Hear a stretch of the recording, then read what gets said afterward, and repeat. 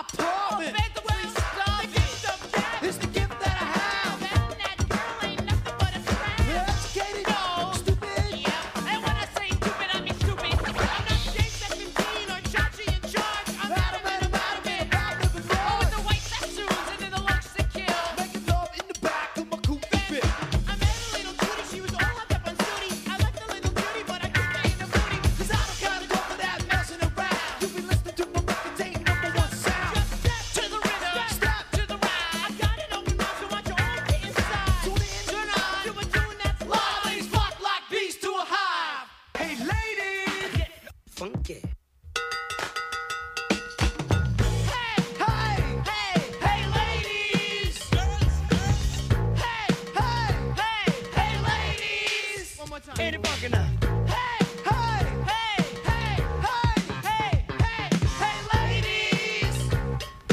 Ain't it Well, you know that she gotta go too. You know she's hardcore. She'll show you a good time, then she'll show you the door.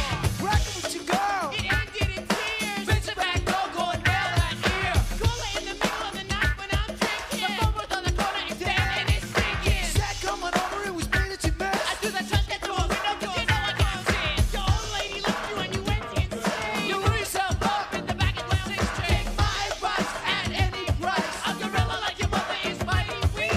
Sucking down pipes until I didn't know. Woke up in the morning with the 1-ton hose. Cause I announced I like girls about with the weight that pays. about a pound per ounce. Girls in red, big, Long locks. and beatnik, just wearing their smocks. Walking high and mighty like she's #1. She thinks she's the passionate one. Hey, ladies. Get funky.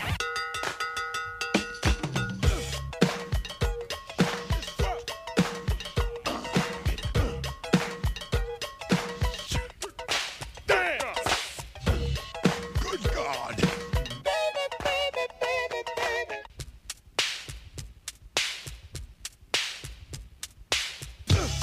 Ain't it funky, brother? Hey, ladies. Hey, ladies. All right, we're recording, and Camila Cleese. Camila, thanks for doing it. Yoshi Obayashi. Did I say it right? Yeah. Kind of. Oh, no, it's perfect. Most people are afraid to even try to say it. And I'm showing off. wait, so what? I don't really want to. It's not that I don't want to, but I know even before recording, we don't need to talk too much about your dad because a lot of people know who he is. So I'd like to know more things that you haven't really talked too much, and I would love to hear more about your mom. And but am I saying your last name right? Cleese. Uh-huh. But what is that a common English name? No, because it used to be cheese. Cheese, right? Yeah. And they changed the H to an L. Thank fucking God. But why did it? Was it your dad's decision or what? I think it was my granddad. He was in the army, and I think Lieutenant Cheese or Officer Cheese was probably getting him some people giving him a hard time. So it was your assuming. So it was your grandfather's decision to change the last name. I think so. Yeah. I'm pretty sure that's correct. Yeah, but I'm glad we stuck with it. Yeah. I met you, I think, through Jonathan Branstein, Jim Norton's manager.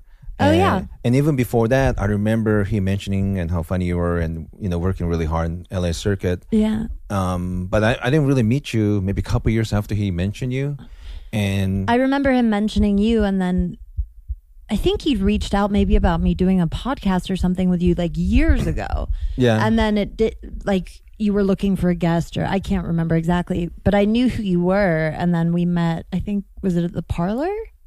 I don't remember what room, but yeah, it just happened eventually, like one of the room. And you were very kind from day one. And really? Yeah. I'm kidding. I think you're very self-aware, and I can't even imagine. I'm assuming you lived a little bit in England too? I did. I grew up in London.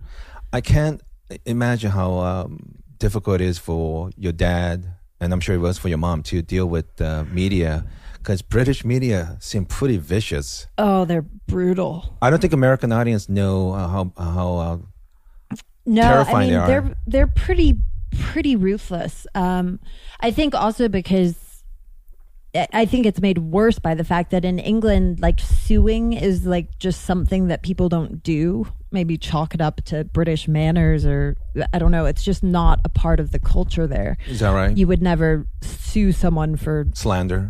stuff like that. So I think they're not as worried about it. I mean, occasionally they sue people, but it's not Sure. like in America where they file lawsuits every couple of weeks. You know. Did you ever meet Steve Coogan? I have met him. I met him at the O2 reunion show. Okay. He hates the media over there. Oh, my dad waged war with them after the O2 thing. Did I tell you that? No. Yeah. For those of you who don't know, O2 is a big stadium. Yeah, the Monty Python reunion show was at the O2, which I think seats about 18,000. And the night that it was live broadcast around the world, Right. You know, to movie theaters and on live television, in the middle of I think it was the Dead Parrot sketch, sort of out of left field, like Right. no real warning. My dad turned to the audience and made a crack about the editor-in-chief of the Daily Mail. Like, Piers Morgan, wasn't it? no, No, that no. was a Twitter battle at later date. Oh, was that Rebecca something? No, I think the guy's name was Paul something, maybe. All those people work for Rupert Murdoch, and it's been big Yeah. fiasco because there was also a hacking thing. This is such a difficult thing to talk about. I think they were in charge. There was some girl kidnapped, and she was murdered. But somebody from that newspaper were hacking into the phone, erasing the messages, so the family thought she was still alive. Really? Yeah, I this- missed that. That's this is insane.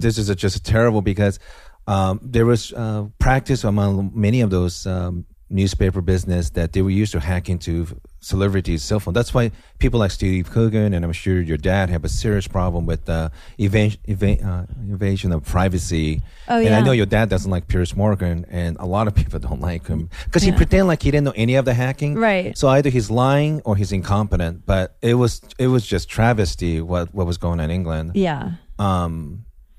So at the O2, Oh, yeah. So in the middle of the sketch, he basically turned to the audience and said something like, "Did you hear so-and-so, the editor-in-chief of the Daily Mail, had an asshole transplant yeah, and the asshole rejected him?" right. And the audience, I think, was a little confused, but they laughed, and it was the live broadcast night. Anyway, so he and the Daily Mail have been at each other's throats Oh, I'm for sure. years, but this just exacerbated it. Cut to 3 weeks later, it was my opening night of the Edinburgh Fringe Festival. Oh no. Yeah. And So it's like a proxy war. They figured they're going to get at you through him. well, my publicist came running up, right before the opening night, and he was like, "Camilla, I'm sorry, there's nothing I can really do, but the Daily Mail are here." And I'm just like, "Oh fuck," because a lot of my stand up, I talk about my family. How could I Sure. not? It's stand up. Like we all talk about our families, just about, and.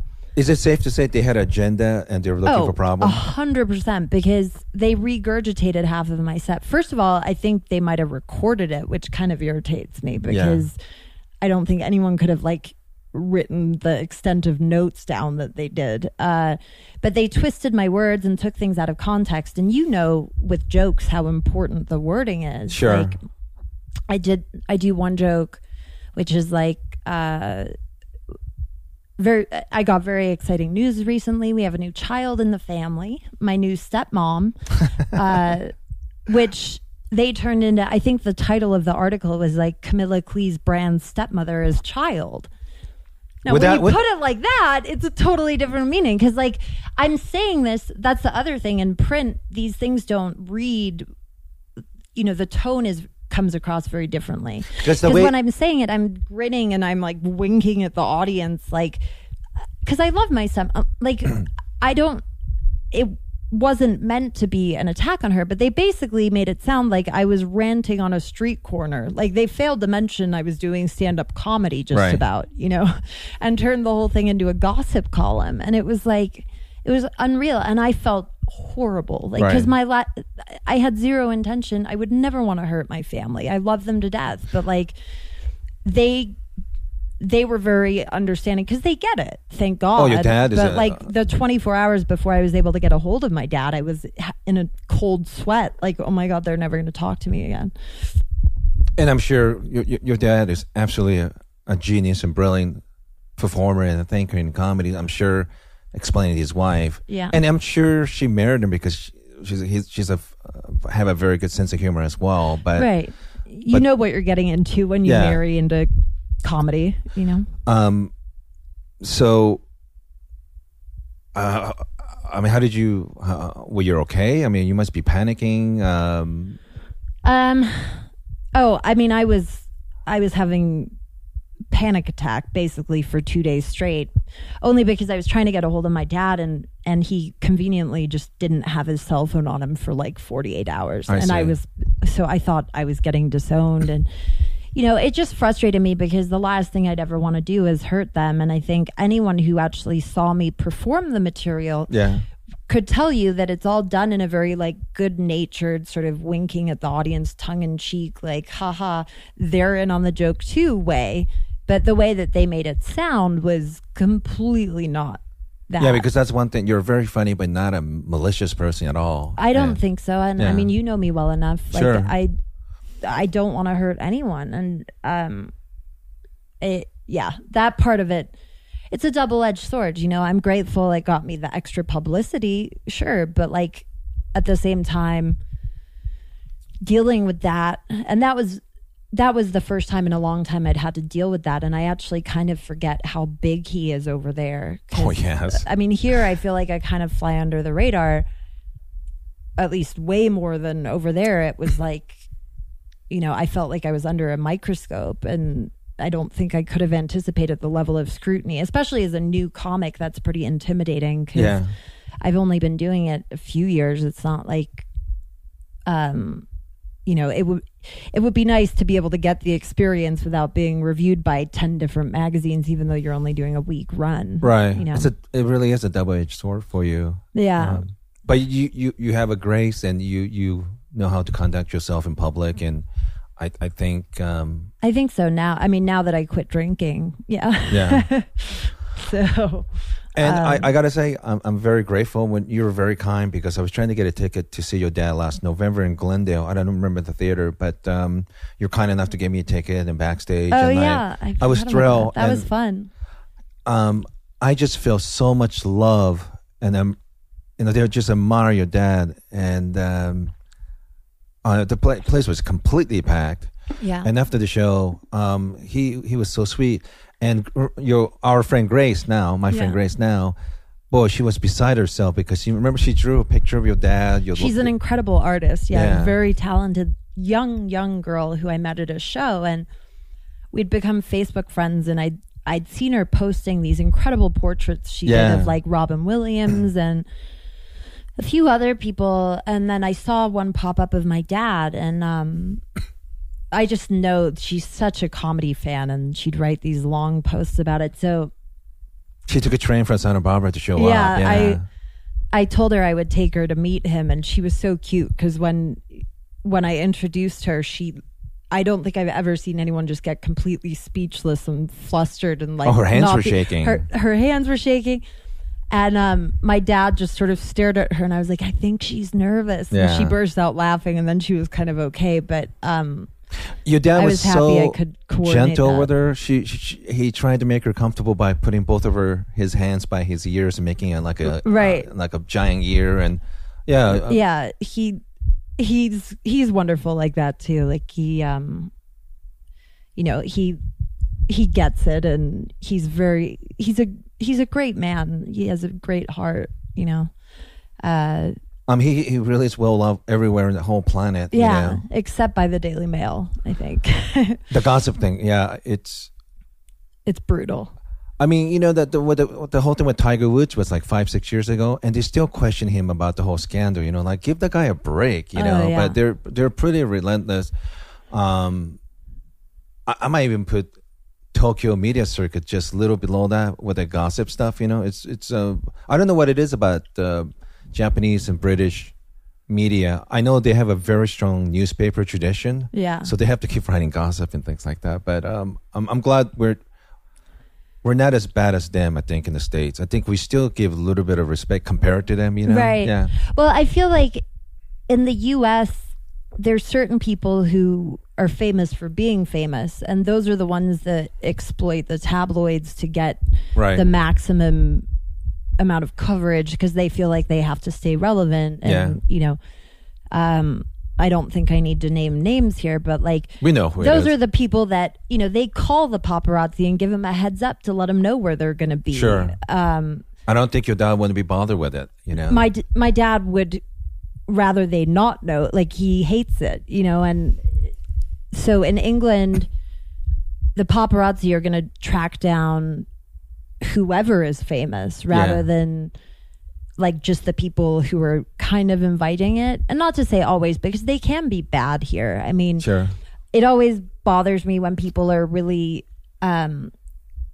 when people get upset because a celebrity snapped at a paparazzi. Yeah. And Never they're mind that like, they- oh, the celebrity should apologize. I'm always like, no, they shouldn't, because some of the paparazzis, their exact purpose, like they go out on a mission to antagonize the celebrity Yeah. so that they'll snap. Because if they snap, half the time the paparazzi gets to sue them because they broke their camera or like, Good and it footage. makes them look bad. Like that gives them a story. Whereas just getting a nice smiling photo of them leaving a restaurant, that's not a story. And they're incredibly aggressive. And I mean, I read a statistic a long time ago that said it was something like 30% of paparazzi are like registered sex offenders. Like they're scumbags of the earth. Like there's I didn't know that. Oh, it's terrible because they ruin people's lives. I mean, you have to be okay with like really fucking up people's And shit. they're pretty shameless. They're awful, yeah. And in some ways, I think the British press are worse, but I think they're probably more aggressive here. As far as like, well, I don't know, Princess Diana car chase, but like there's been a few instances of like people being chased in their cars by paparazzi or, Yeah. you know, I remember a couple of occasions as a kid getting like physically either hit, not on purpose, but like pushed, you know, by people like that trying to get me out of the way to get to my dad, which is kind of scary when you're a little kid. But I guess like two more about him, then we'll jump into another one. When did you realize like your dad was not regular dad? How old were you? that's a good question. I mean, To you that's his regular dad, but you know what I mean. it not until I was older than you would think, because it's one of those things like I didn't really understand what acting was until I think a lot older than most people, because I just would see my dad on TV and that was my dad. And I mean, obviously he's playing these over the top, you know, exaggerated versions of himself, but Yeah. still, like, I didn't really understand the distinction of like what acting was versus. And it didn't help that, you know, my mom was an actress, so I'd seen her on TV, and then Yeah. my stepbrothers, their father was a professional golfer, so he was on TV. So I kind of thought, I guess everyone's parents were on TV. Like it was just, Wait, so your mother's ex-husband's? oh, my stepbrother. So Oh, okay. my dad's now ex-wife, but the one he was married to for, you know, most of me growing up, from Yeah. about, I think, like 6 years old to like, I don't So know. this is your dad's My third dad's marriage. third wife. Okay. Yeah, my mom was my dad's second wife. When he was married to, her husband before marrying my dad was a professional golfer. Okay. So the two stepbrothers who, you know, I became very close with because we all lived pretty much together Yeah. when I was younger. Their dad is who I'm talking about. Okay. Does that make sense? It's confusing, I know. Yeah, because My dad was their stepdad and their real dad. that's got to be weird for you because you know none of my family's in TV. So you grew up like thinking this is normal. Well, I grew up thinking a lot of things were normal. You know, my dad would like, most of my childhood photos I'm in, like, I mean, he's in like a dress or a monk outfit or a policeman's costume, you know, or dressed like a bat, like just ridiculous costumes. But like when that's what you're used to, you don't know that that's not normal. Right. I remember we had to bring in a photo of our parents for show and tell in like kindergarten. And Right. of course, he sent me in with a photo. It was like of him holding me, I think upside down by my ankles. And he's wearing a dress, high heels, a blonde wig. And, you know, but still has his mustache. And Yeah. I'm wearing a dress and like my dress is going over my head. Of course, the school they refused to put it on the bulletin board with the other kids, and I was kind of upset about that, because to me that was normal. Yeah. You know, at that age you don't question things. You don't have that cognitive ability yet to say like, oh, everyone else's parents, like their mom is in a dress and their dad is wearing pants. Like for me it was like, oh, that's just what dad does. Wow. So definitely unique. But I don't think, I mean, does anyone realize until they're much older if their childhood was a little weird? Like you just sort of assume everyone has the same experience until Right. you start to question those things, you know? So after your parents got divorced, did you guys move to States? Is that what happened? Not right away. At first we moved just like very close, maybe a half a mile away from my dad, and I would go to my dad's on weekends. And then I think when I was like 10, we moved to the U.S. My Okay. mom and I, she was going to get remarried. So we went over, I think first to Southern Illinois, like to a cornfield, which was fucking culture shock after Yeah. London, you know. The town was like population 500, and I think like 400 of those people probably had the same last name. It was pretty redneck, but that didn't work out, so we ended up in downtown Chicago. Okay. I mean, London, it truly is one of the top 3 greatest cities of the world, and it's massive. Yeah, it was wonderful. I mean, Chicago's a great city too, Yeah. but the weather blows. And at that age, I just was not, I was pissed. I did not want to move. You know, all my friends were in England and my dad was in England. And I think it would have been a lot different had it been now because the communication is so good. But like, if you think about it back then, we didn't even have email, Skype. All we had was a landline that you could call. But like, if you weren't home, then you didn't talk to your dad. So you definitely lose contact with friends. And when I moved from Japan to Yeah. here, I mean, I wanted to, but back then calling people was very expensive. And Yeah. yeah. and the time difference that Sure. makes things difficult, you know, because you're constantly, I think Chicago to London was 6 hours ahead in London, but that's enough where when I get home from school, my dad's in bed. I say. You know, so it was tough. Not to mention then they'd be like, you're going to your dad's for 2 weeks and you have to get on an airplane for like 8 or 9 hours by yourself. Like, Oh, so you flew in by yourself? When you oh were a yeah, kid? all the time. And So that, you were a pretty mature kid, weren't you? I grew up fast, Yeah. for sure. But you know, God, I used to hate those flights because you can imagine, like, this is before they had like DVD players, Game Movies Boys, and whatnot, yeah. like they were like, here's your book, and you have to read a book. And I actually like to read, but not for 8 or 9 hours as a kid. Were they? I know I'm way older than you, but were they smoking cigarettes in there? I think a little bit when I was real young, and then right around the time I started doing that flight by myself more regularly, I think it stopped. Whenever I talk to someone like 20 or younger, they're always shocked to find that they smoke. But yeah, yeah. like I'm old enough to remember, like everyone was smoking cigarettes. Oh yeah. Yeah.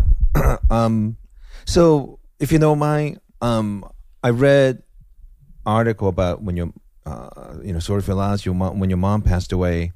Your dad has wonderful things to say about her. You know, like it's nice that whatever the difference they had when they separated, they were still friends. And their divorce was like very amicable. I think my dad said so this is my offer. And he's a very generous man. He was basically like, so I'll give you half and let's just not go to court and make this a big deal. And my mom was like, that sounds great. And they went on their way, which is, I think how it should be. I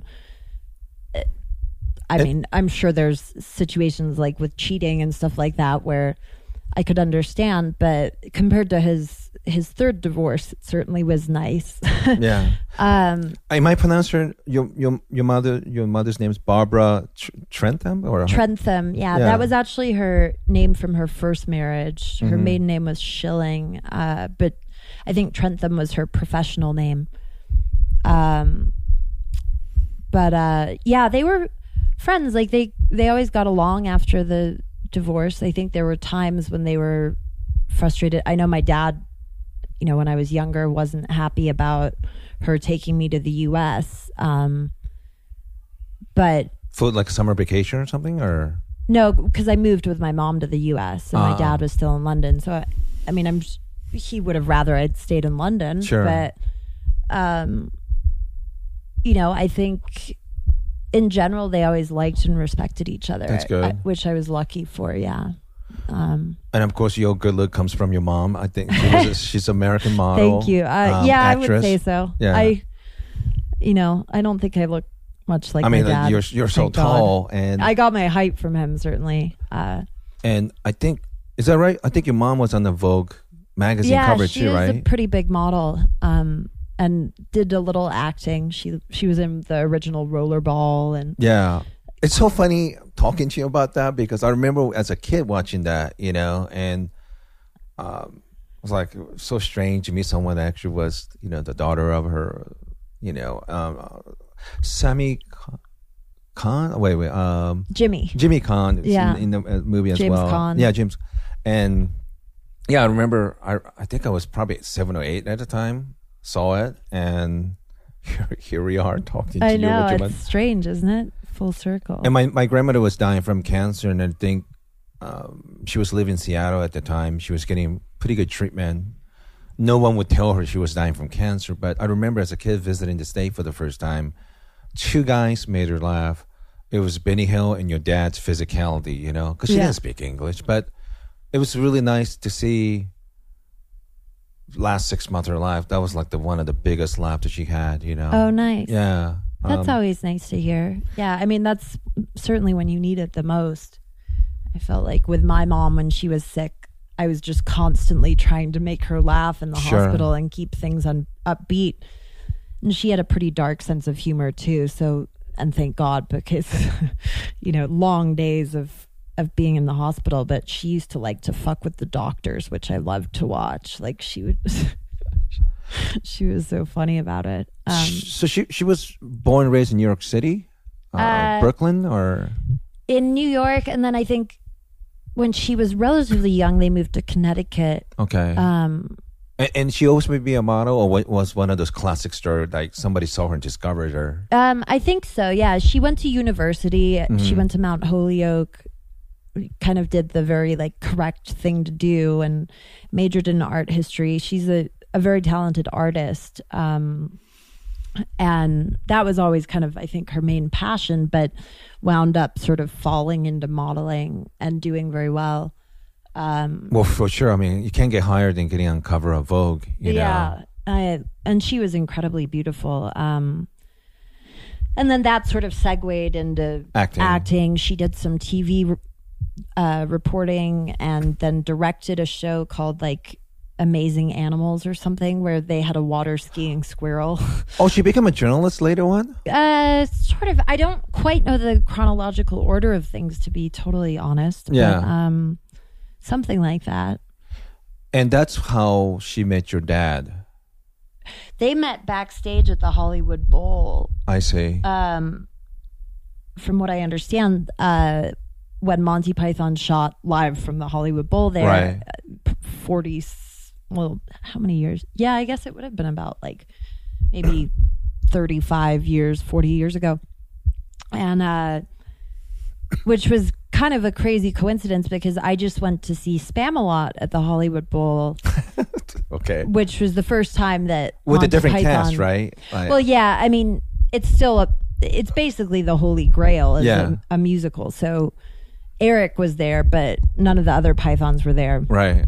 Eric Idle. Yeah. Eric Idle, yeah. But I went to go see that, and it just coincidentally, it was sort of weird and sad and cathartic. But That's everything started for you, right? I mean, really, what? the fact that your mom met your dad at that. Yeah, like that's how I'm here. But it happened to be on the anniversary of my mom's death, which was sort of a weird Ooh, that's coincidence. creepy. Yeah, Yeah. right.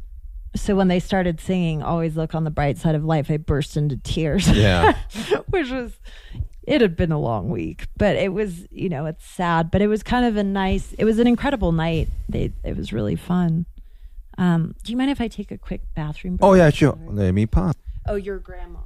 Oh yeah, we were talking. Sorry, we're back recording, and it's been half an hour, so I don't remember what we were talking. I know we were talking about your mom. So, here's a couple of questions. So, what was she like as a mom? She seemed very sweet. Oh, she had a heart of gold. She was a wonderful lady. We didn't always have the easiest relationship, but I was no angel, and I think she was very passionate and very. I think temperament-wise, I've always been a little more like my dad. Like I'm a little more even keel, laid back, and I'm a very logical and rational thinker. Like I more so than an emotional or emotionally driven person, I Sure. guess. And I think she was more like that, which sometimes made it tough. But she was an incredible artist, and she had a great sense of humor. She was actually the first person to ever suggest that I do stand-up comedy, and years before I started doing it. And I used to be like, "Oh, Mom, stop. That's stupid. I could never do stand-up. Like, don't be ridiculous." Which is so funny because she was right. I mean, she obviously saw something in you. That, she just thought I'd be good at it, I guess. And it was a bummer that she never got to see me do it. Oh, not even once. No, I mean, she saw video, but and I would sometimes run my stand-up bits for her at the hospital, but she would usually, fall asleep, which is not like what you're hoping for when you're doing stand-up. But she was on so many drugs and things at that point. I was just trying to kind of keep the humor light. But it's cool that it was really her idea initially. It just took me a lot of years to get the courage up to try it. I see. Yeah. And so after that acting and TV business, she devoted her time painting. Yeah, she was an incredibly talented oil painter and did that was always kind of her passion. And once she married my dad, she dedicated a lot more time to that and continued to sort of for the rest of her life. And she was always very grateful to my dad because when they did divorce, he left her in a very comfortable place financially, Sure. and that enabled her to keep doing what she loved to do. And I know that she was eternally grateful for that. And she, she didn't fit the stereotype of someone who's a former model and stuff by any means. Like she was always much more into her art. She wasn't a very materialistic person, very grounded, and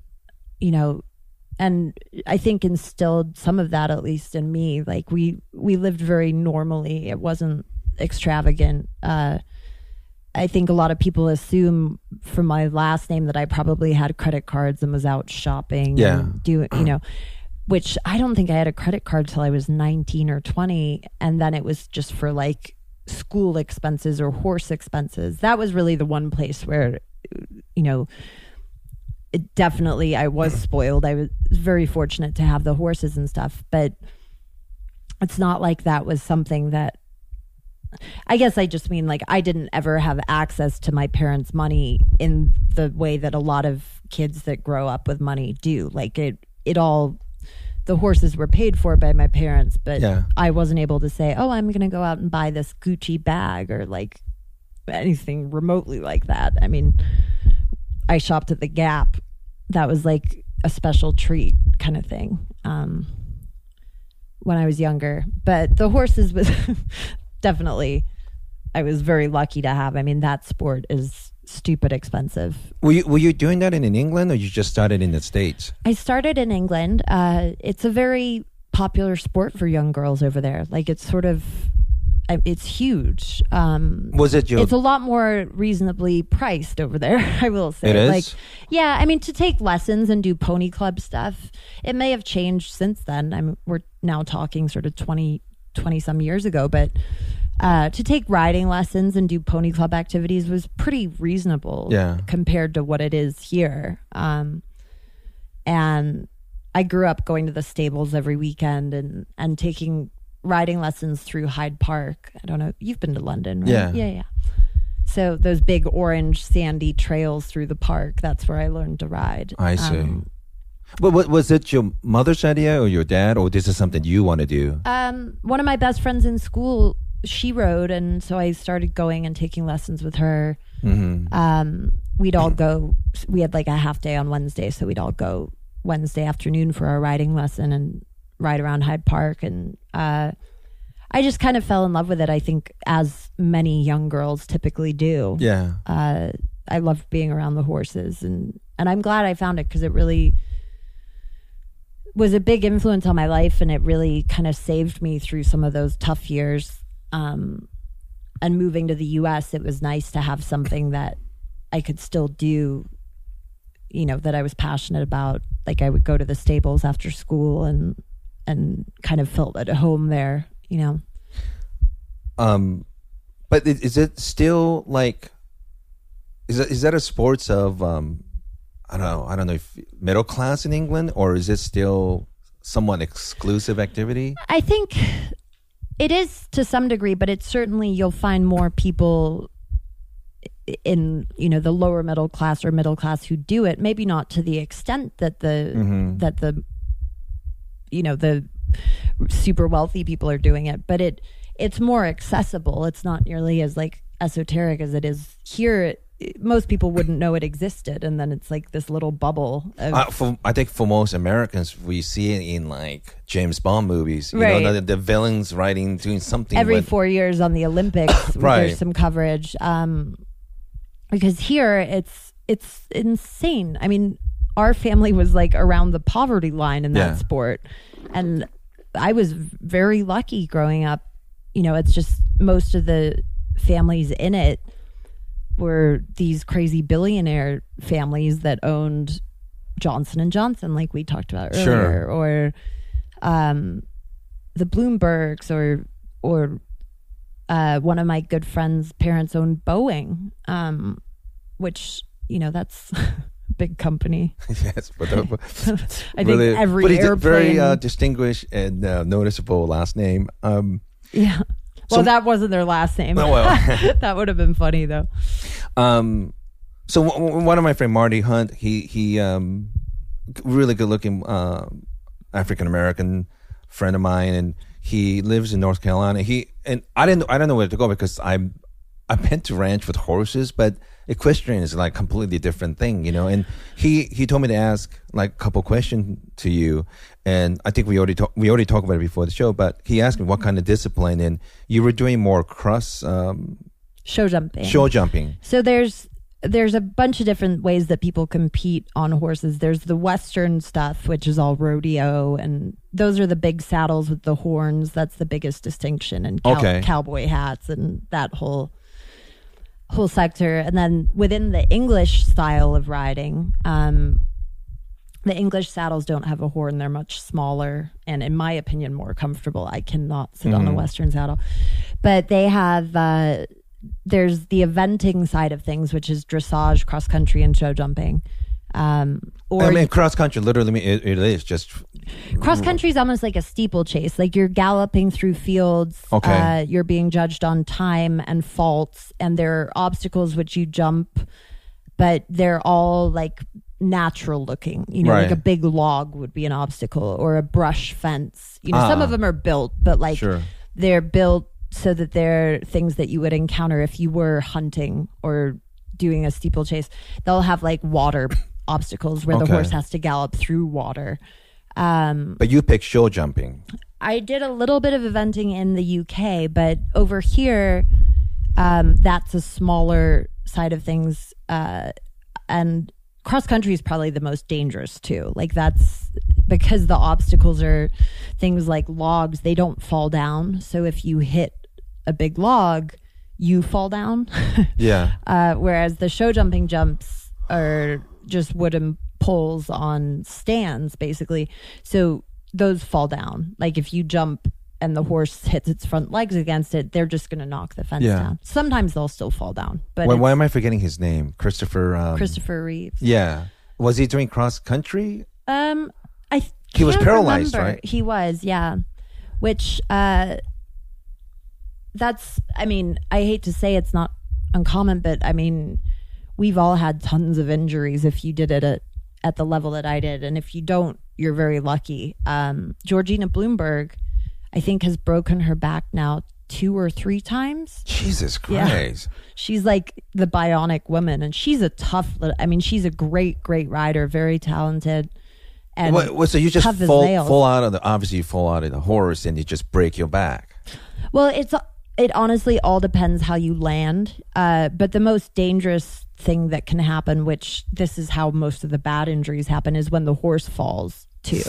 Because if the horse falls on top of you, now you're dealing with the fact that A, the horse is scared. Yeah. B, you know, they weigh sort of upwards of maybe 1,500 pounds. So that landing on top of you, the on impact your leg, yeah. can be pretty bad. But a lot of it just has to do with the angle that you fall at. You know, I've heard of people who are just walking along and the horse spooks. They fall off and they break their neck or whatever, because you're falling from up pretty high up. Wait, so you take lesson after a while. You learn to what is that term that you guys use? Trot and gallop and what is canter. That? Canter. What is it's like canter is like a midpoint between trot and gallop? Yeah. So basically, a trot has like 2 beats. Okay. The horse moves with diagonal pairs of legs. So the front left and the hind right hit at the same time. Yeah. And then the front right and the hind left hit at the same time. Okay. So it's like boom, boom, boom, boom, boom.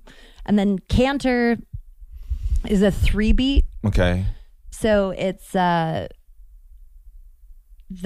back 2 legs hit at the same time and then the front 2 hit individually. But there's not a moment, or there's a very brief moment where all of the legs are off the ground. Gallop is all 4 hit individually. Is that right? Yeah. And then there's a moment of total suspension, like where none of their legs are on the ground. Right. So it's like 1, 2, 3, 4 up, but it's going very, very fast. That's the fastest. I see. It's interesting that you use a musical language to explain that, because in tango, you and your partner becomes one. It seems like a really good rider. Horse is just basically an extension of themselves, it looks like. Yeah. Well, that's how you feel it. And a big part of the skill of like when you're doing show jumping, which is what I did, is you have to make the jumps come up in stride. Yeah. So that it's like the canter, it feels like bada-bum, bada-bum, bada-bum, bada-bum, bada-bum, bada-bum. And that's like when you hear, I can't do it, but when you hear like a sound effect of cantering, it usually sounds kind of like that. So if the jump is coming up, it's like bada-bum, bada-bum, bada-bum, bada-bum, bada-bum.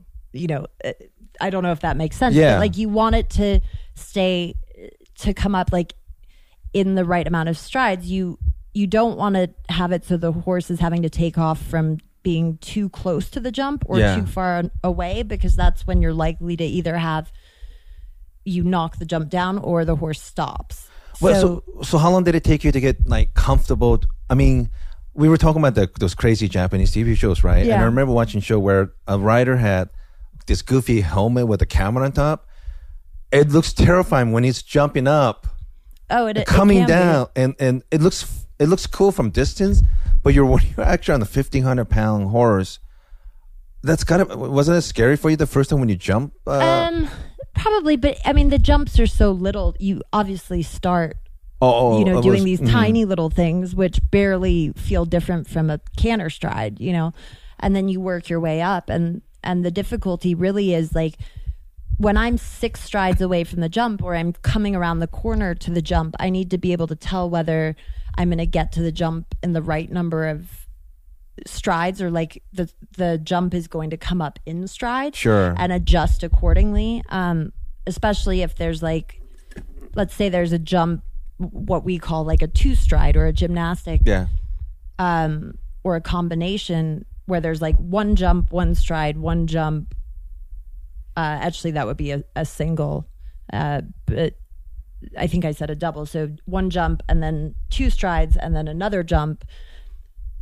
Within that distance, you walk the distance between, you pace it out. So like, is that 2 strides going to be a long 2 strides or a short 2 strides? So a lot of it is like, then when you're coming around the corner, you have to set the horse up so that their stride is either shorter or longer. Wow. And still make sure that the stride is going to, the jump will come up in stride. So you're making it as easy as possible for the horse to jump.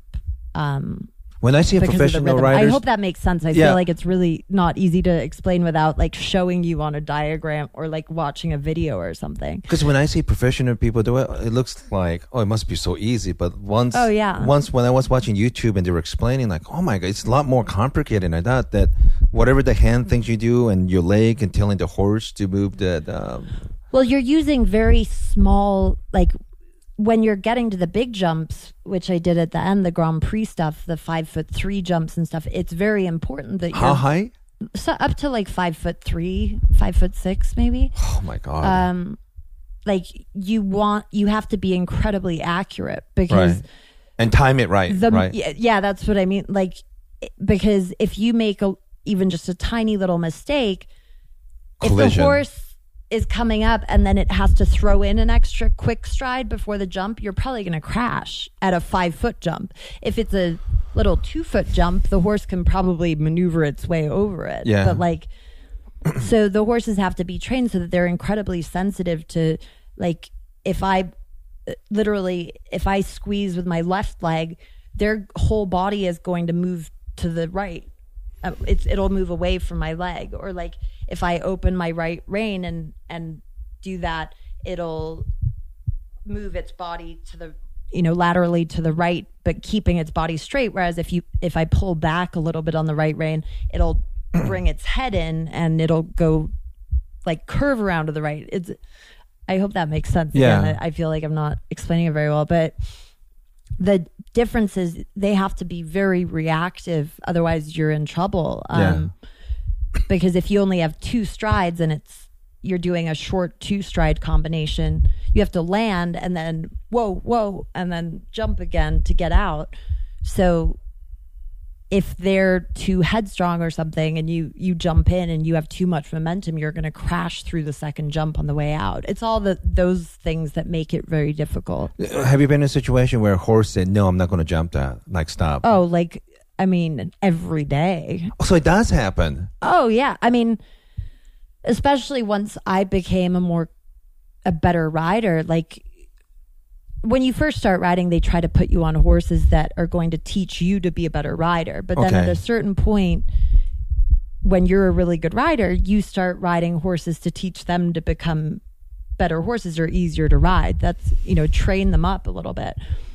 And problem horses, I mean, I had one horse. When you say problem, like they have temperament issues? Sometimes they have temperament issues. A lot of times, if they have a problem, it's usually the fault of a bad rider that's gotten them into bad habits, or it's scared them. That's the most common thing. You put a beginning rider on a horse and let it canter at enough jumps and make enough mistakes, the horse starts to get worried because it can hurt itself, you know, or like if the rider asks it to take off from too far away, sometimes it doesn't clear the jump and it hits its legs really hard and then it's nervous the next time.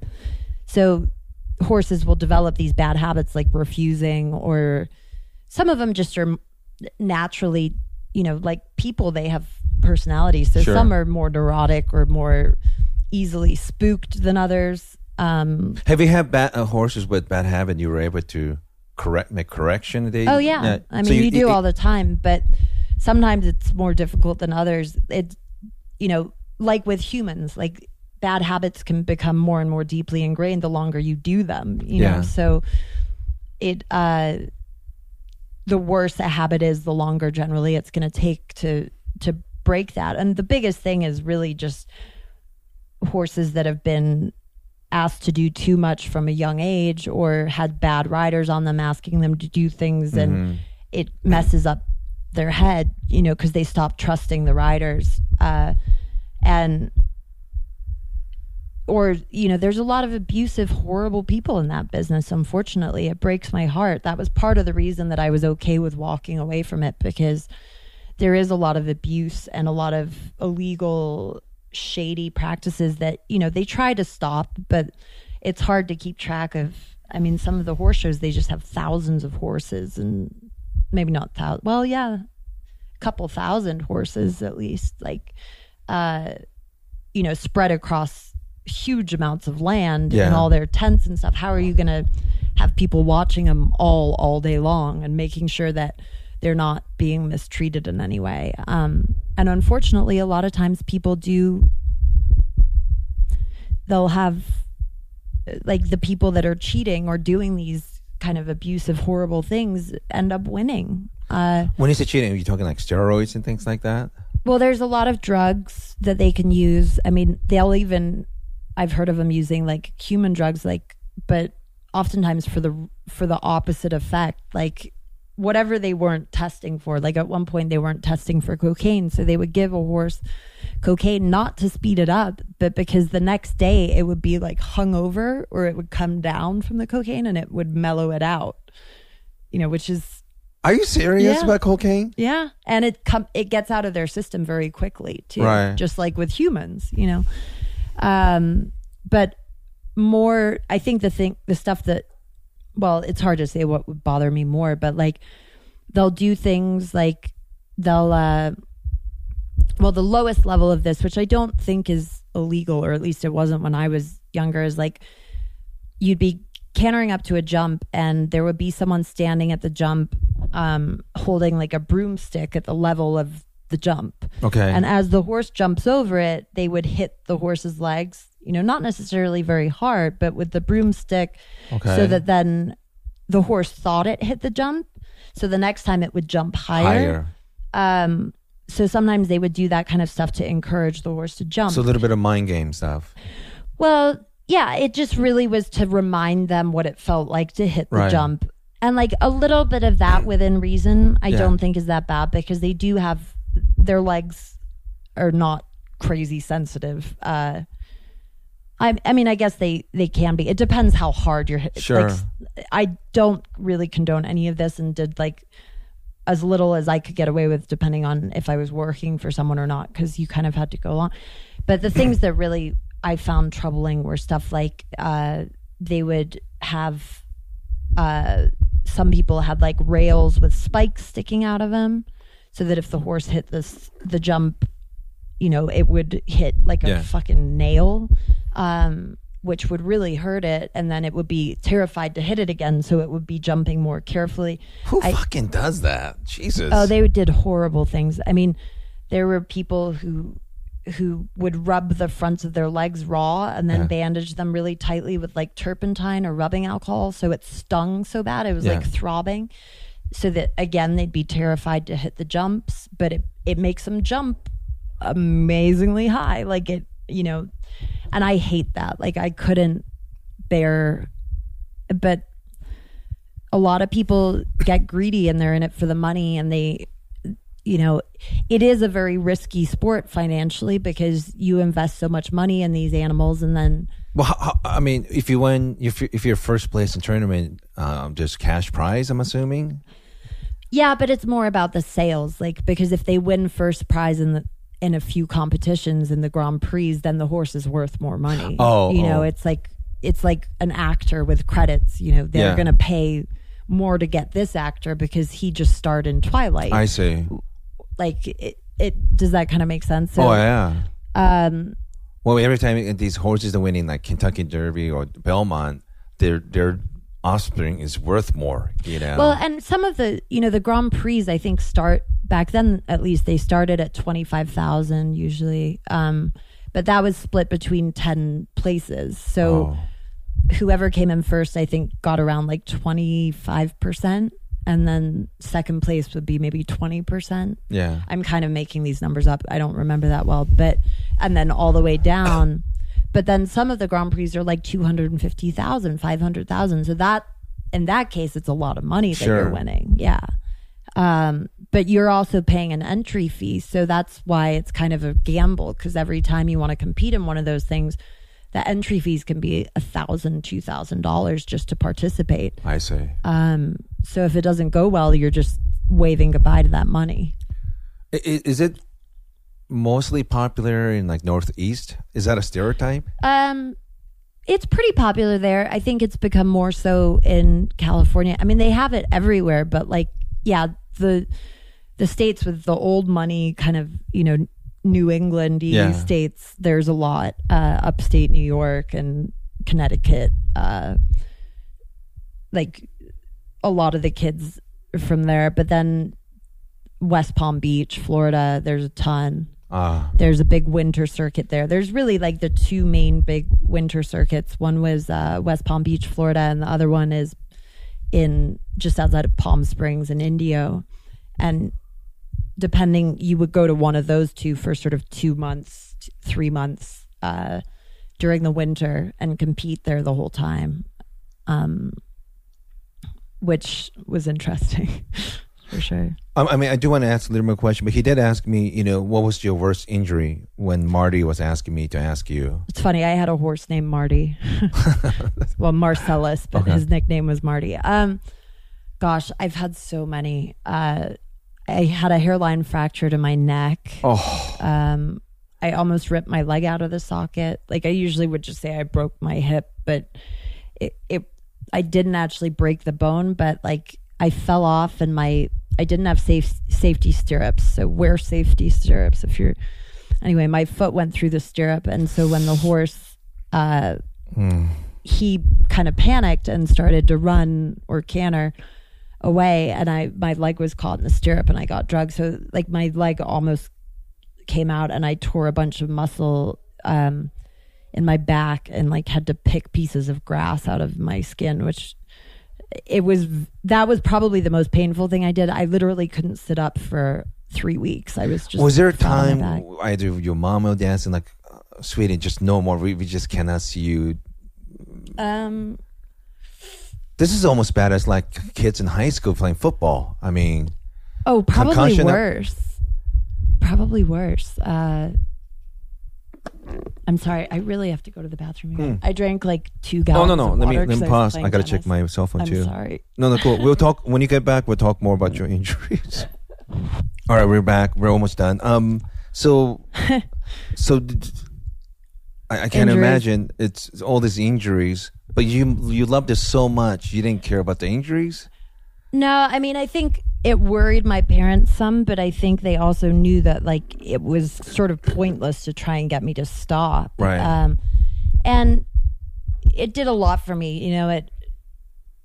It definitely really helped me learn to be responsible, and I was very dedicated. And you must have done a lot to self-confidence to do something difficult. Yeah, well, yeah, and you sort of get known for being good or whatever, and I think all the hard work and that paying off and was really good for me as a kid. I got in a lot of trouble. Really, it was right when I quit, because it was like, oh wow, like they say idle hands are the devil's workshop. Suddenly, like I went from being on a horse from like 4:30 in the morning till 7 p.m.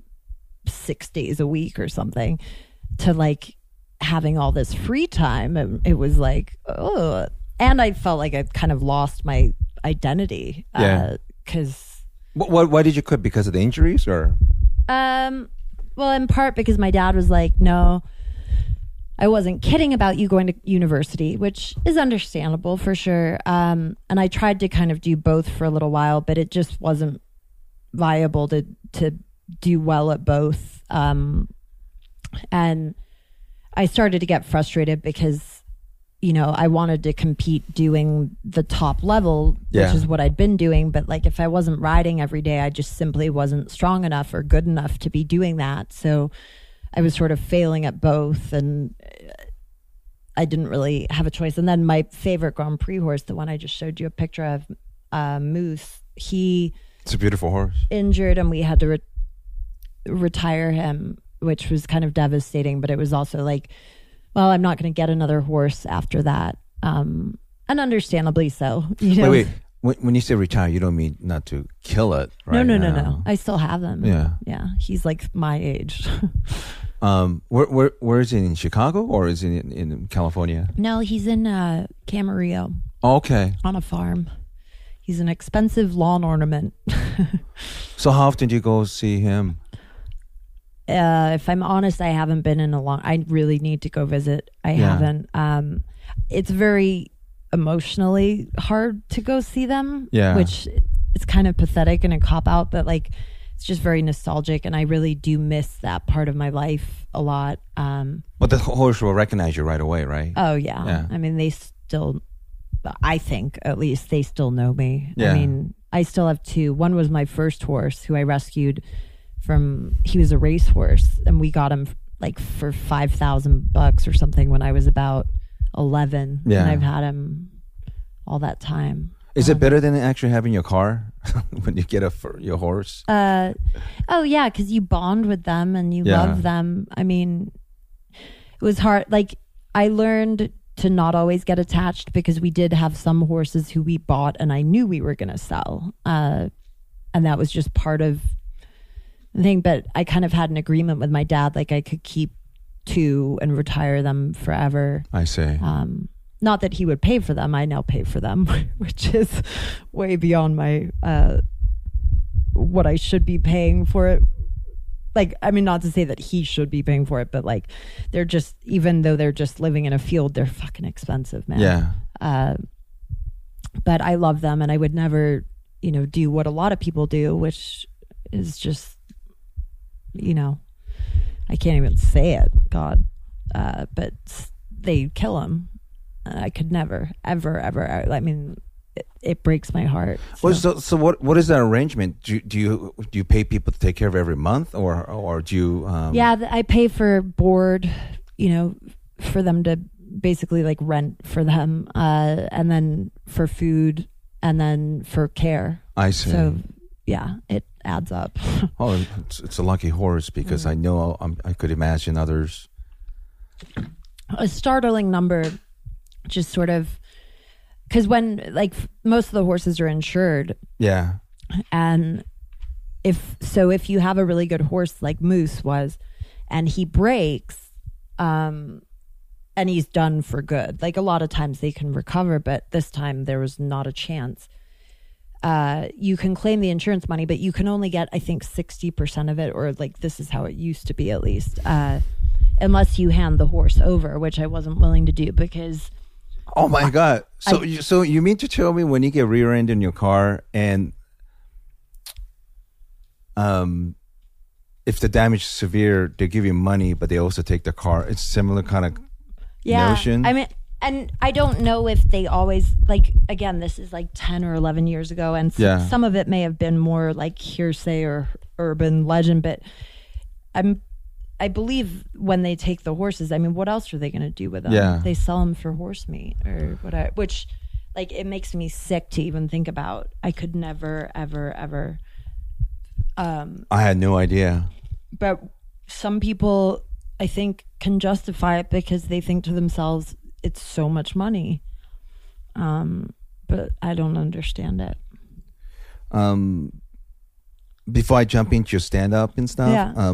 I got it. Marty did ask me, what was that professional circuits were like when you're traveling, competing? It's It's like a traveling circus. I mean, it's crazy. And that level of money and, it's mostly girls and gay men. So you can imagine the level of sanity revolving wait, around. why game it? Why? Well, so the show jumping, and it's funny, it's more like this in America than it was in the UK and stuff. Okay. But I mean, girls, I understand. They Right. look, Well, I guess just, like ballet too Yeah. would be mostly probably girls and gay guys. Like Yeah. it just who's drawn to it. The hunters and equitation in particular, because those are disciplines where they're both still jumping, but they're judged subjectively by judges, and they either, if it's hunters, they're judging the horse and how the horse jumps and moves. And Wait, its when you form. say hunting, like they It's have called- they're pretending like they're actually chasing a prey, or No, it's funny. It's pretty misleading. It's basically just a term for a division. You still do a round of jumping, Okay, but it's a pretty straightforward round. They almost always look the same. Like Okay. it's like you do 2 jumps along the outside of the ring, and then 2 jumps coming across the diagonal back towards home, and then 2 jumps away on the opposite side of the ring, and then 2 coming back home across the diagonal, or vice versa. I kind of thing. see. But they're judging the way the horse moves, the way the horse jumps. You get penalized if your leg touched. Yeah, if you hit a jump, you'll get penalized. And then the equitation courses. What does that mean? What does that word mean? I never heard that. Hunters or No, equitation? yeah, that one. Equitation means, so that's, again, it's a round of jumping. Okay. Or sometimes they do have flat classes too, where it's just judged on you riding around on the flat. But it's a round of jumping. With the equitation, it's judged subjectively on the rider. So it's like how well, it's their style and position and their effectiveness and how well they ride the course. Okay. So, but you're also going to get penalized for things like if the horse knocks over a jump or you have a refusal, like you'll be disqualified basically. But that's judged on the rider. One is judged on the horse, one is judged on the rider, and then the third is judged objectively, show jumping.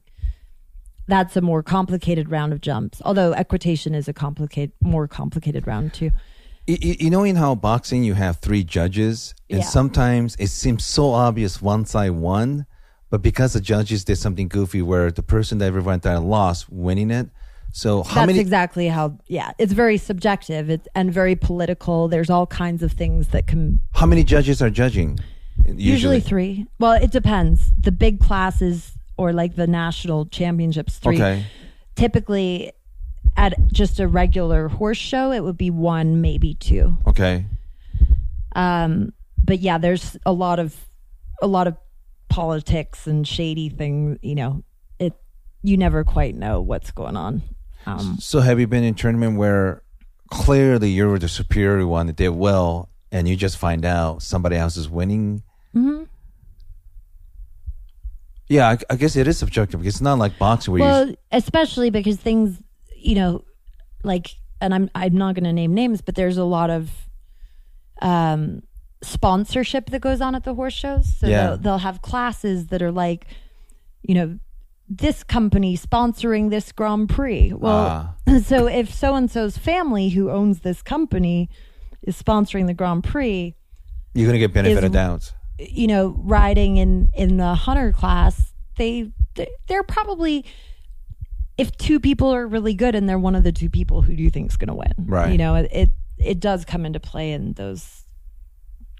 And I mean, there's some circumstances where, because most of the judges are horse trainers or buy and sell horses, so sometimes you'll be competing in a class where you bought the horse from the judge. Not me. I don't think I ever had anything like Yeah. that happen, but there's It sounds like conflict of interest. there's definite places where you're like, really, that shouldn't be allowed. But So it's a similar thing when you're doing Olympic trial. So it's different at that level because that is show jumping, which Okay. that's the objective kind of judging of the 3, where basically you're given a time allowed, you're Okay. given a course of jumps, and you have to complete the course without knocking any of the jumps down in the shortest amount of, or actually in the first round, you don't have to be in the shortest amount of time unless it's a speed round.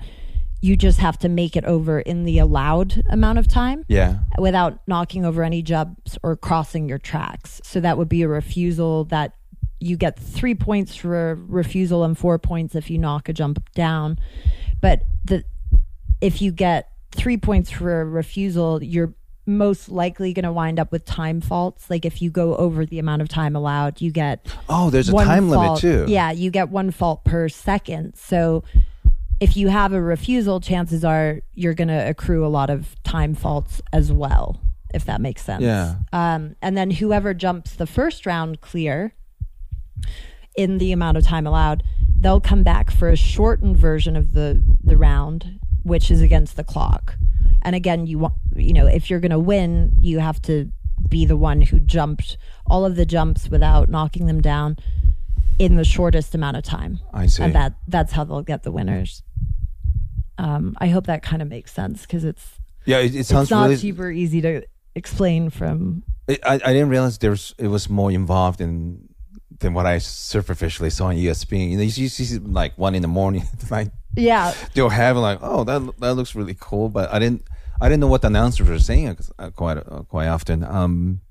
Yeah, there's a lot more to it, but that's sort of the bare bones of it. And I think the last question about horsing before we stand up and we'll finish. He did ask me, did you know these following people? And I think you already asked me before recording, but he wanted to know Paige Johnson, Yep. Georgina Bloomberg, and I don't know Bruce Springsteen's daughter, but Jessica Springsteen. Jessica's a few years younger. She's a very good rider. I met her a few times. A good friend of mine was helping her with her ponies back when we were, maybe teenagers. I see. So I don't really know Jessica, but I know she's done very well. Georgina, I was closest to of the 3 that you said. She was a good friend, still is. Love George. She's a great rider. She's great a descendant human. of Johnson & Johnson? What? She's the descendant of Johnson & Johnson. Oh, I'm talking about Georgina Bloomberg. Oh, Bloomberg. Who is Bloomberg's daughter. Her father was former mayor of New York City. Yeah. Bloomberg News. Bloomberg Yeah. TV, all that. Yeah. He literally is multi-billionaire. Yeah. She's an incredible rider, great human being, awesome. Loved that girl. Tough little cookie, very talented, worked very hard and has done very well as a rider. And Paige too is great. We were pretty good friends at one point. I kind of lost touch with her, but yeah, her parents owned BET. Oh, that's that. I think. Was it Robert Johnson or? Yeah. Yeah. He's the former chairman and founder of BET. They might have sold it. Yeah. And she's a sweetheart. And I think she still rides. I don't really keep up with that world, but I follow George on, we're friends on Facebook and Instagram and stuff. So I see a lot. Because we were talking, this documentary I really love, Jamie Johnson, the descendant of Johnson & Johnson fortune. It's really interesting. Every time, like, there must have been 2 to 3 girls. They all come from very good money family, but they're always riding horses. That was like a common thing with rich. Yeah, it's definitely kind of a society, like the esoteric or elitist bunch. It's sort of like the boys played polo and the girls rode jumpers, and they're both sports that you're not going to consider getting into and wasting your money like that unless you have a lot of it, I suppose. And it seems like polo is even way worse than show jumping, I think. How so? Is it more dangerous or no, expensive wise? Oh. Like it's astronomical. I think they can have entry fees for tournaments that the tournaments go on for like a month, or 2 months or 3 months. But it can be like upwards of $1 million for entry fees. What? That's what I've heard. I don't know as much about it, but who's that guy from Argentina? He's Ignacio something. Nacho Figueira. He's a really good looking guy. He always has commercial clothing. I thought he was just a model. I didn't know he was a world champion. Yeah, he's a good polo player. I think, he's not like maybe one of the best from what I've heard. I've been sort of out of that scene for a long time, but I think he's mostly famous because he's a very good looking one. Is he like the David Beckham of polo? Because probably a little. I don't know that much about soccer, but okay. But yeah, I mean, I don't think he's like his handicap. Actually, I'd be curious what it is. he's not like a 10 or 9 goal player, I don't think. See, now you lost me because I don't know anything about polo. So there's handicap. Polo, so each team has 4 players, and Okay. one of those players will be the patron, they call it, who's the sponsor, basically. And they're almost always by far the worst player on the team. Like Okay. they're usually rich old men who pay 3 professional polo players to come and play with them, and so that they can compete. Wait. Am I hearing this? So there's 3 athletic one and the one. Yeah, I mean, some of them get pretty good over the years. Yeah. But so the handicaps work kind of like this. Like you can be, I think it goes up to -2. Okay. But some people don't even have, or no, maybe it's, I forget about the negatives, or like they have A or B. But most polo patrons at best, I think, are like a 1 handicap or a 2 handicap. Okay. 2 would be really good for a patron, right? And then it goes up to 10 goals, and there's only like very few 10 goal players in the world. Right. Those are the best. And then 9 goal. And each tournament will have a set number of goals. They'll say it's a 16 goal tournament, which means that the handicaps of the players has to total 16 on the team. So you might have, if it's a 16 goal tournament, you might have an 8 goal player, a 6 goal player, and a 2 goal player, or however you want to break it down. Okay. That the patron, who's usually a 0 Right. or like negative, they are paying the other 3 guys to come and play for them, for the horses, all that stuff. So yeah, it's a weird, it's hard to explain. It sounds almost like a mercenary in a way. It is. It's kind of crazy. Like, but people don't realize how difficult it is to even become a 1 goal or 2 goal. Like, because I, having ridden professionally, like I tried to play a little polo a few times, and it's amazing how difficult it is to combine the 2 skills. Like, even though I know how to ride really well, which for the record, most polo players can't ride worth shit. Like, you can put them, not can't ride worth shit, but like they're getting ponies that have already been trained for them or whatever. But having to hit a ball, and those balls are small, with that big long mallet at flying speeds, like I'd say that and ice hockey are the 2 hardest sports, because you're combining 2 skills, like you're skating and puck handling. And I've seen in the TV, like, it's amazing. They're riding horses at pretty fast speed and just to twist around and hit it as hard as they can. Yeah, it's crazy. Well, I didn't know you knew about polo. It's Well, yeah, I mean, there was often polo going on in the same places that the horse shows were going on. Yeah. And because there was a big void of straight men in the horse show world, and a void of women, I think, in the polo world, Right. like that, obviously they sort of went together. So polo is safe to say is dominated by men. I mean, I'm sure some women play, but it's mostly. I mean, is there a girls' high school polo team? I think maybe some places, I don't really know. So it's not that but not common. at that level, no. I guess and they're very nice to you. Those names that I just mentioned. I don't know. they're all- Marty really want to know, and They're all great girls. I don't know Jessica very well, but we have a lot of mutual friends. cool. Yeah. I guess the final question is: so once you start doing stand up, how has it been going for you? Every time I see you, you do really well, and they like you at the Laugh Factory. You're always there, and I think Flappers, you're there quite often. I do Flappers a bit. I try to do the Improv when I can, and Laugh Factory, Parlor. All Jay Davis's shows are great. Do you? I see you every once in a while at the Comedy Store too. Yeah, I'll go there and hang out. I'm friends and family there. I'm not a paid regular, so I see. That's a tough club to get into. That's, I think, the toughest probably. I mean, all the Hollywood clubs are tough because there's just so many great comics here.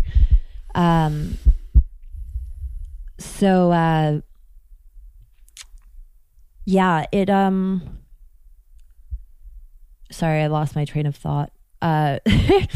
Stand-up's been going great. You know, it's been hard, and it's certainly the most humbling thing I've ever done, as I'm sure you know. Like, you'll have a great set one night, and then you do the same set It's 2 very hours mystifying. later, and Yeah.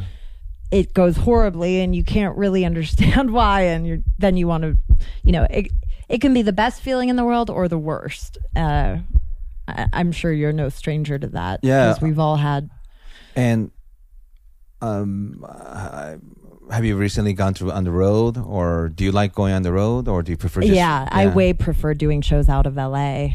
LA's tough, you know. It's the audiences here are especially judgmental, and or not even judgment. They're just like so self-absorbed they can't listen half the time, or They're like, jaded, or they're using they're your cell jaded. phone. They think they're like too cool, or like, you know, there's just. Plus, they tend to not be very up to speed on current events or No. educated, and they don't want to think. You know, that's just a generalization. There's great crowds in LA sometimes, but I prefer just, you know, Chicago audiences are great. New York's They're fantastic. awesome. Yeah, I love Chicago in particular. Has great crowds. I think I did Schomburg Improv with Attell, but one of my favorite show was, we did a small theater, and I don't think they do comedy anymore, but it was right by Old Boys Town, like the gay section of Chicago. Oh yeah, Zanies, no? No, it was a theater, and it was packed, and we did 2 shows, and Is it where the Laugh Factory is now? Because they turned the new Laugh Factory there is a. this was not a theater. comedy club, it was just a theater, and I think they did comedy for maybe 6 months or a year, but I was lucky enough to open for a hotel, and I love those drunk audience in Chicago. Oh, yeah, they're fun. They're just a fun audience, and They're there to laugh, and they're much more attentive, and they're fun. Like here, a lot of times, you feel like they've got this attitude, like, all right, then so. Try and entertain me. Yeah. Like it's stupid. Jaded. It's like, why are you here? Like, and I know you perform in England. Is it similar kind of experience? Or do you like the it? crowds there are different, but I loved it. I think my sense of humor is still quite English in some ways. Like we both have an affinity for like the dark material. You know, Oh, yeah. I like dark stuff, and I think they're more receptive to that over there. I mean, Jimmy Carr is great. Yeah, like Oh my God, he's dark. whereas yeah, like, and I really like that, and they're in general they're a little smarter and more up to speed on what's going on in the world. Yeah. But just as a society or culturally, they're just a little more reserved, so Yeah. you don't get the same reaction. But that's just because the people aren't as reactive, unless it's like a late night drunk show, and then it's a total reaction. But like, especially at the Edinburgh Fringe, where that's tough because most of the audiences, like once they've arrived, they've already seen 2 or 3 hours of comedy, so they're not fresh anymore. You know, That must be crazy. but they're just a little bit quieter and less rambunctious. But they're also more attentive and sort of will still be enjoying it. You just have to get used to not getting the same amount of validation, I guess. So let's end it. Do you have any big show coming? I'm hoping that we're going to do a little bit of show with Norton when he's in October, Yeah, I hope hopefully. so. I love Norton. Any upcoming road gigs for you? What do I have coming up? That's I'm a surprised good they question. didn't put you in Last Comic Standing this season. I didn't even audition for it. You got to do it next year. I think I will. I feel like I'll be more ready next year.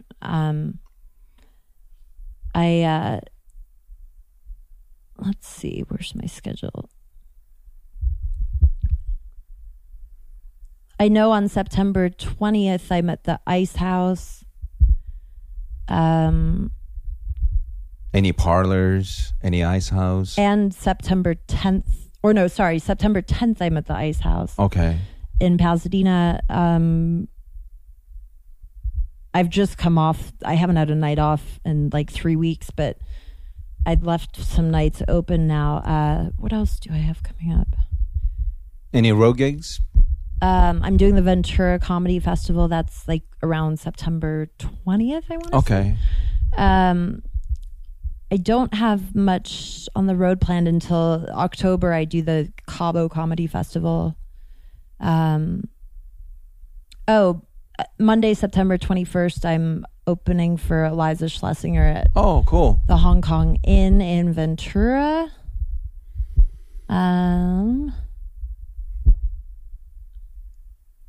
That's about. I don't have a ton set up right now, but I need to get on that. So I'm glad you mentioned it. Have you thought about maybe doing Seattle Comedy Competition up there? I've never applied for that, but I might try this year. I need a good tape, and I don't have anything very current right now. It's a good experience, and it's Have you done it? long time ago. Yeah. I used to live it up there. I think Ron Reed, who used to be the general manager for Comedy Underground, I think he's still running it. But it's a really good. Either that, or you could do one in San Francisco Comedy Festival. Yeah, I think those are linked, aren't yeah, they? they're Like, by run by the same people. Yeah. Yeah, I've heard good things about all of those, or those two competitions in particular. I know they're more prestigious than many. Yeah. But I'll be at a handful of festivals, and I'm trying to get on the road more. So Good. But And you can always check my website, CamillaCleese.com, or Twitter at Camilla Cleese, Facebook Camilla Cleese. I'm not very original with my handles. No, but that's easy to but remember. it makes more sense. Are you planning to do shows overseas? I'll go back to the UK next year. Okay. I wanted to wait till I can do a full hour or 45. Well, let So me I know skipped it because this I have year. friends in Scandinavia. They love English comedy there, and Yeah. especially in Sweden. I have friends at Stockholm, and I think they'll I like. love Sweden and Norway because I feel at home there. Like Oh, you look like one. 6 yeah. foot blonde. I feel like I fit in there. And cool. Any chance you might be working with your dad again with some project or show with him? We have a few things in the works, but I can't talk about any No, of no. them But I right hope now. so. But So yeah, you guys there's are a few talking. things hopefully that'll pan out, and so keep an eye out. Okay. Well, Camilla, thanks. I Thank want to you, thank Yosh. you. You're the best. I want to thank your It's been cat. fun. Put him to sleep. Thanks for doing it, and please follow Camilla, and she's terrific. And please check out her dates on her website. And thanks for listening, and I will talk to you guys soon. Cheer up, Brian. You know what they say? Some things in life are bad. They can really make you mad. Other things just make you swear and curse. When you're chewing on life's gristle, don't grumble, give a whistle. And this'll help things turn out for the best. Hey, always look on the bright side of life. Always look on the light side of life. If life seems jolly rotten, there's something you've forgotten, and that's to laugh and smile and dance and sing. When you're feeling in the dumps, don't be silly chumps. Just purse your lips and whistle, that's the thing. And always look on the bright side of life. Come on. Always look on the right side of life. For life is quite absurd, and death's the final word. You must always face the curtain with a bow. Forget about your scene, give the audience a grin. Enjoy it, it's your last chance anyhow. So always look on the bright side of death. Just before you draw your terminal breath. Life's a piece of shit when you look at it. Life's a laugh and death's a joke, it's true. You'll see it's all a show, keep 'em laughing as you go. Just remember that the last laugh is on you. And always look on the right side of life. Always look on the right side of life. Come on, Brian, cheer up. Always look on the bright side of life. Always look on the right side of life. First things happen to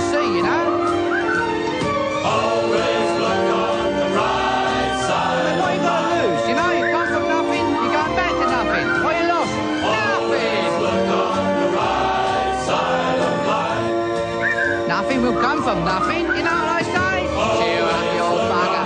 Come on, give us a grin. There you are. See? It's the end of the film. Incidentally, this record's available in the foyer. Someone's got to live as well, you know. Who do you think pays for all this rubbish? Always look up. Make the money back, you know. I told him. I said to him, Bernie, I said, they'll never make that money back.